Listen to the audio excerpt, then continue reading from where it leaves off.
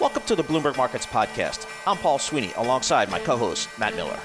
Every business day, we bring you interviews from CEOs, market pros, and Bloomberg experts, along with essential market-moving news. Find the Bloomberg Markets Podcast on Apple Podcasts or wherever you listen to podcasts and at Bloomberg.com/podcast.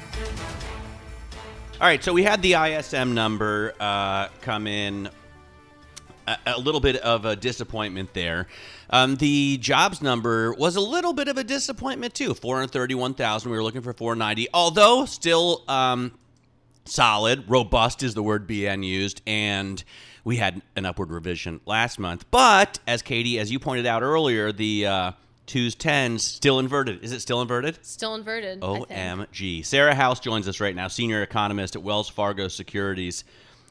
Sarah, we are terrified now because, you know, the yield curve was able to predict the pandemic before we even knew COVID existed. What is it telling us now?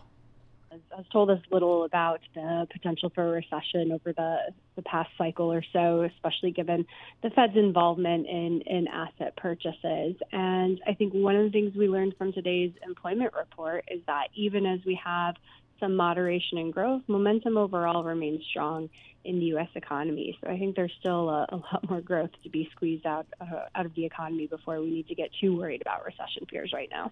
Okay, so growth to be still squeezed out of the economy. What about the labor market? Because again, headline disappointed. There were definitely some bright spots in there. Net, what is your takeaway?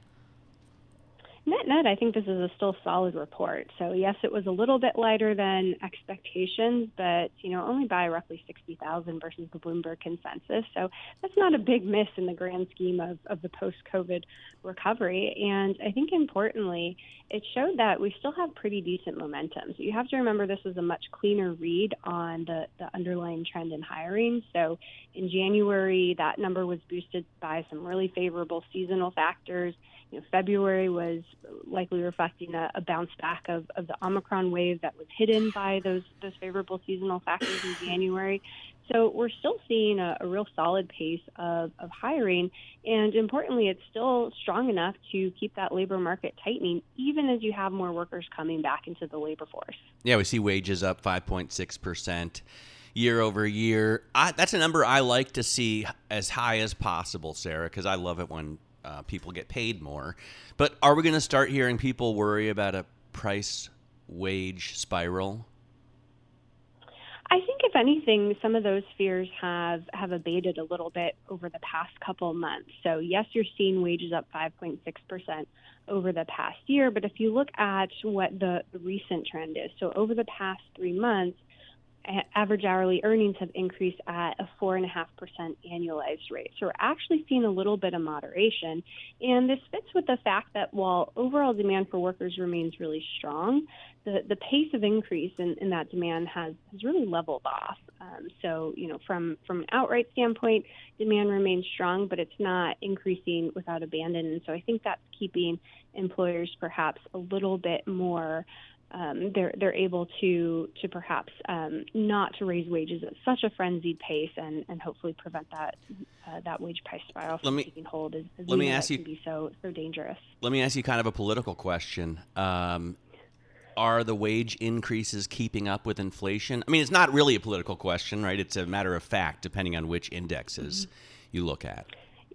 Yeah, I'd say that's more of a mathematical question. So whether you're looking at the PCE deflator or the CPI on an average hourly earnings basis, no, they are not keeping up for the typical worker. But I think you have to take into consideration the fact that we've added so many jobs over the past year. So we've added 6.5 million jobs. And so when we look at the aggregate income being derived from the labor market, it is enough to outpace inflation. And so that's limiting or at least blunting some of the impact of the fiscal support that's dried up and what that means for real household income over the coming months. So it is certainly tight for individual workers and individual households, but in terms of the aggregate income picture, the fact that we're adding so many jobs is supporting the overall income outlook.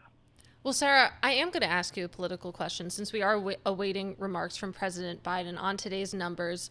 Curious how you think the administration is probably reacting to some of the figures we saw this morning.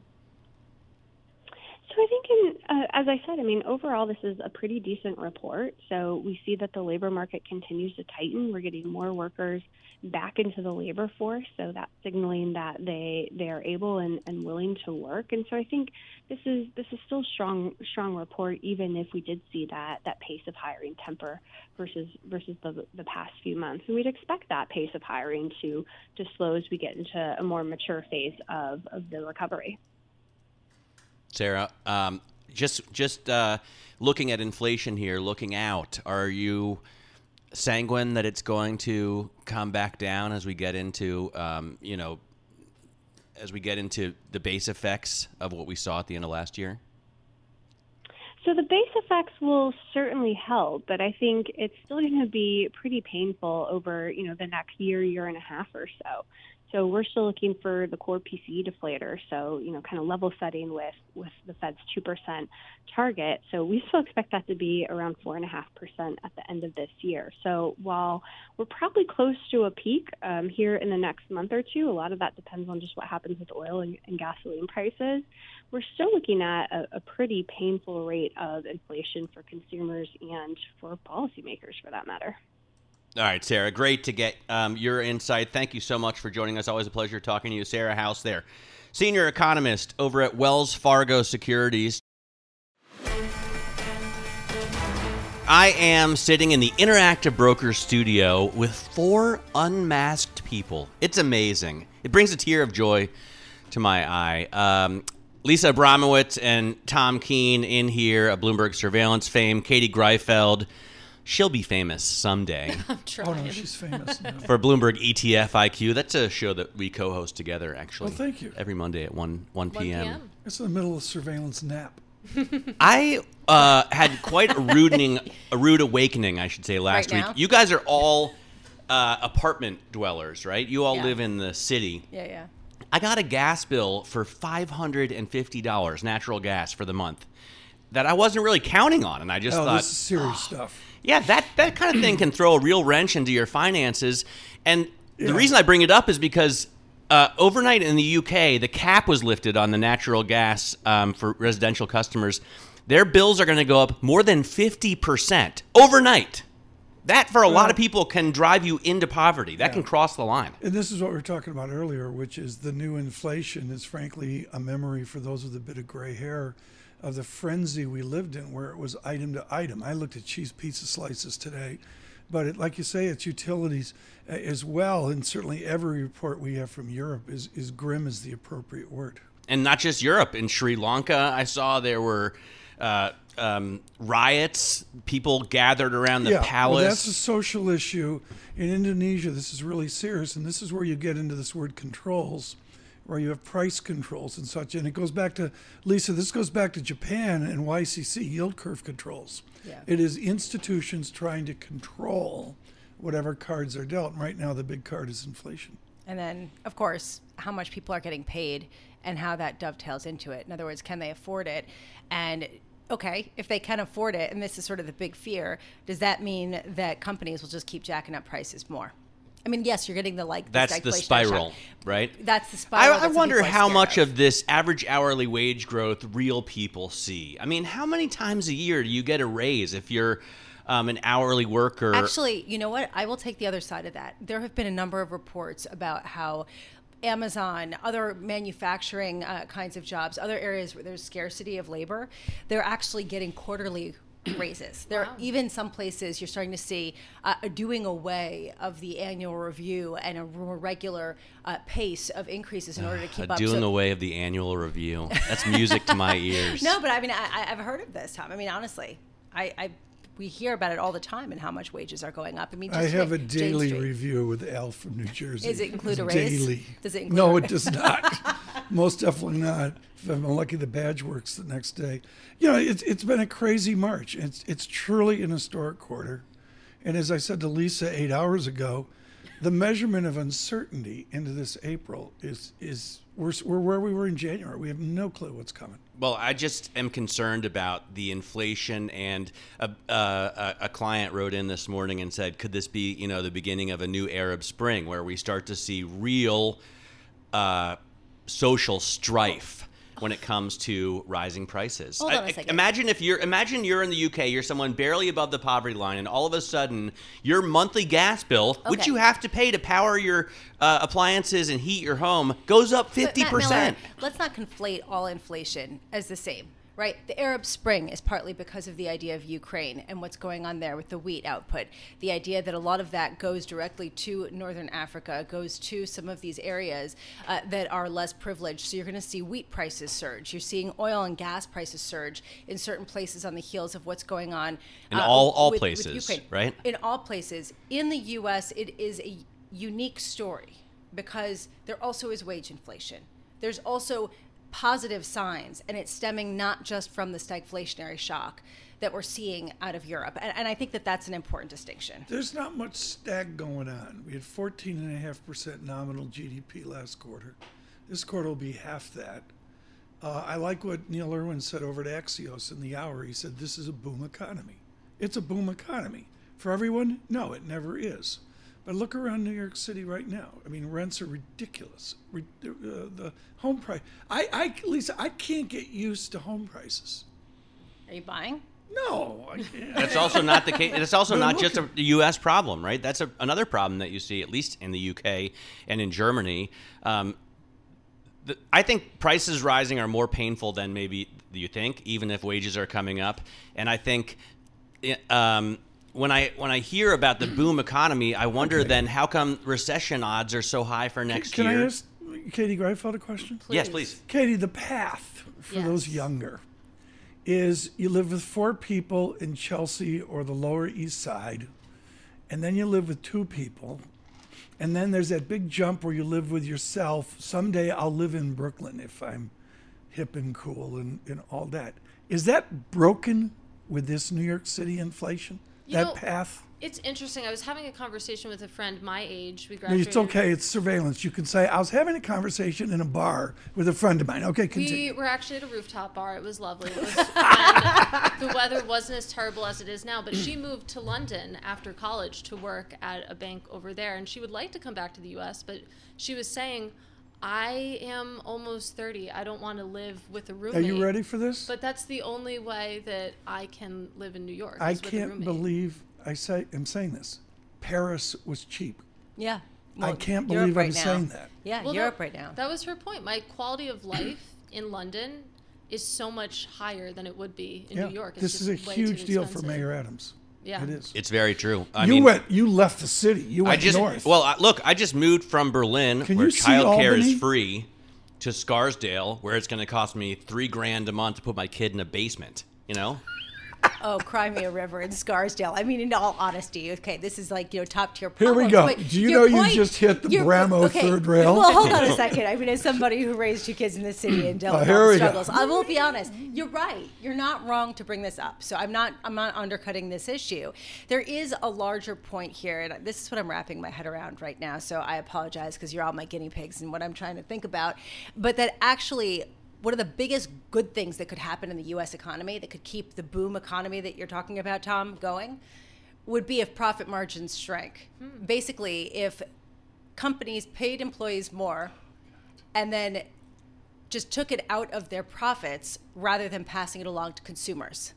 So you actually got a better living because you're not paying that much more. But we see from the earnings reports that they are passing it on to Correct. consumers. Exactly. And the ones who are being rewarded in the stock market. so- Well, I mean, the stock market, basically, it's the stock market's not the economy, and vice versa. And the stock market's benefited, the economy's lagged behind. Are we seeing a reversal of that? Not quite yet, but could we?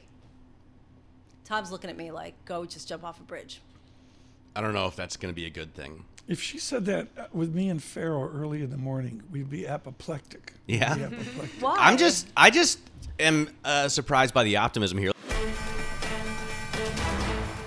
Let's bring in Rebecca Ray right now. She joins us from the conference board, where she is Executive Vice President of Human Capital. Rebecca, let me first get your take on the jobs number What does it mean to you as you parse through the data?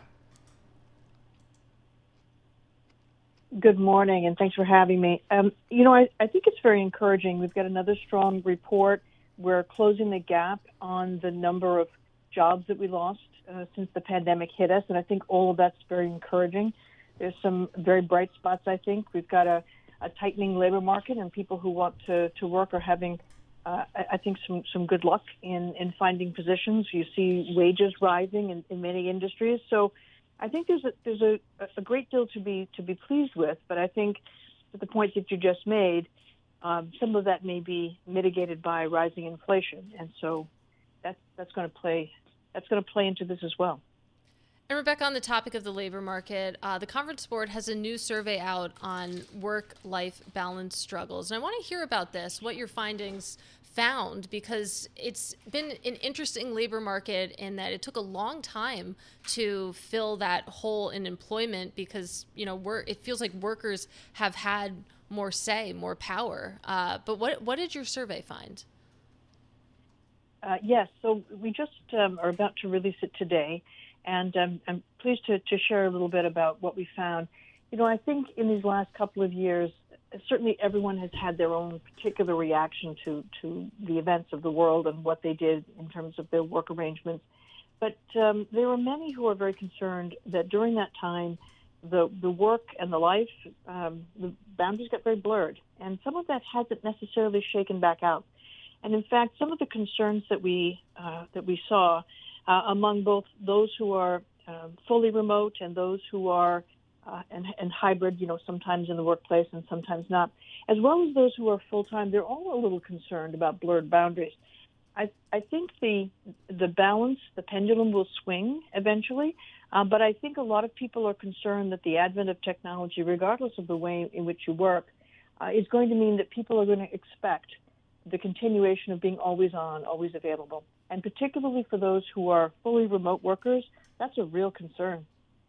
Yeah, because remote workers, we hear often that they put in more time than those who come to the office. How does this return to work thing then pan out, Rebecca? What do you think? Are we just looking at a hybrid model for the future? Do we ever go back to the old days of you just come in from, 8 to 6 every day, 5 days a week? How does it turn out?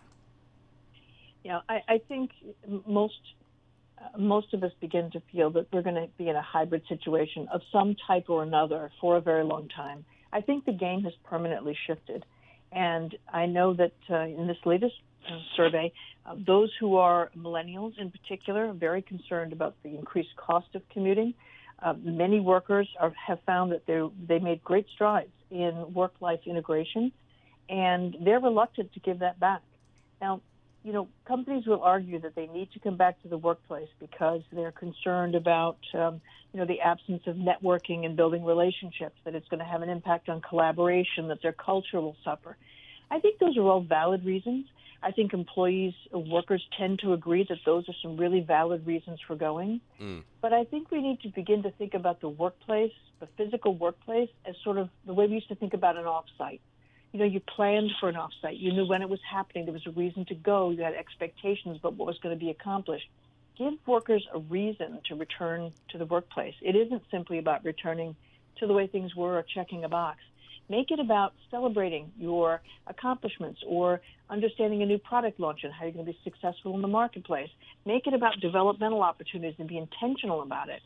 Give a really good reason for coming back, not simply let's just get back to normal, because I think those days are gone. Rebecca, thanks so much for joining us. Great to get your insight, as always. Rebecca Ray there, Executive Vice President at the Conference Board. Let's continue to talk about the jobs numbers then with Tom Gimbel, founder and CEO of the LaSalle Network, one of the leading staffing firms, the biggest staffing firms in the country. Tom, thanks so much for joining us. I got to ask first about the people you're placing. Are they getting paid a lot more? Well, they're getting paid more. There's no doubt about it. But this market is what people are seeing is talent is hard to come by. There is a labor shortage. We have yet to place anybody for $212 million. That would be quite a feat. But overall, we're seeing it. It's not usually you say, oh, in the tech space, developers, elite salespeople, things like that. But in this market, people are getting 5 to sometimes 20%, 25% increases when they make moves. And are they also demanding, Tom, to work from home or to be able to or to not be required to go to the office 5 days a week?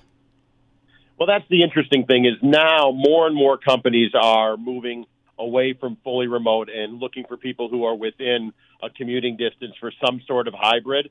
The more unique the skill set or in high demand an individual is, the more preference they have. But we're not seeing that to be a big deal. What you are seeing is people won't even listen to a job. There are people who want remote so badly, they won't even listen. It's not something that comes up in the negotiation. If you're going in to interview for a job, you're under the assumption that usually it's going to be a hybrid at the very least, unless they're telling you up front. So what is this report then? If you step back, Tom, and look at this report from the 35,000-foot view, how does it look to you? It looks fantastic. If I would have said to somebody a year ago that 12 months later we'd have our 12th consecutive month of over 400,000 jobs, unemployment would be at 3.6%, and the wages would be increased and the participation rate would be increased, everyone would say, sign me up for that program. And if the economist had predicted 400,000 jobs instead of 500,000, we'd be doing backflips, right? You know, the economists get to judge statistically what they think will happen, and us on Main Street, we're actually doing the heavy lifting. And this job market is still as good as I've ever seen, and we're seeing the CEOs I'm talking to every single day. They're not worried about the Ukraine. They're not worried about Russia. As far as what's going on, they only have one fear, and that's inflation. And that's where I think we should be really focusing our concern domestically. Yeah, I mean, it's okay for now, I guess, as companies pass on inflation to consumers, they're able to increase wages. But how long can that last?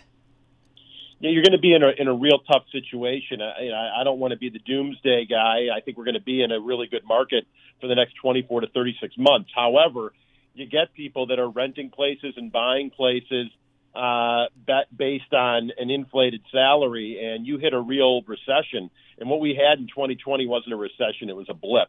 2001, 2009, those were recessions. You get that situation, people aren't going to be able to pay those rents, and people are buying above their means. So I do worry a little bit about an inflation that continues at this rate.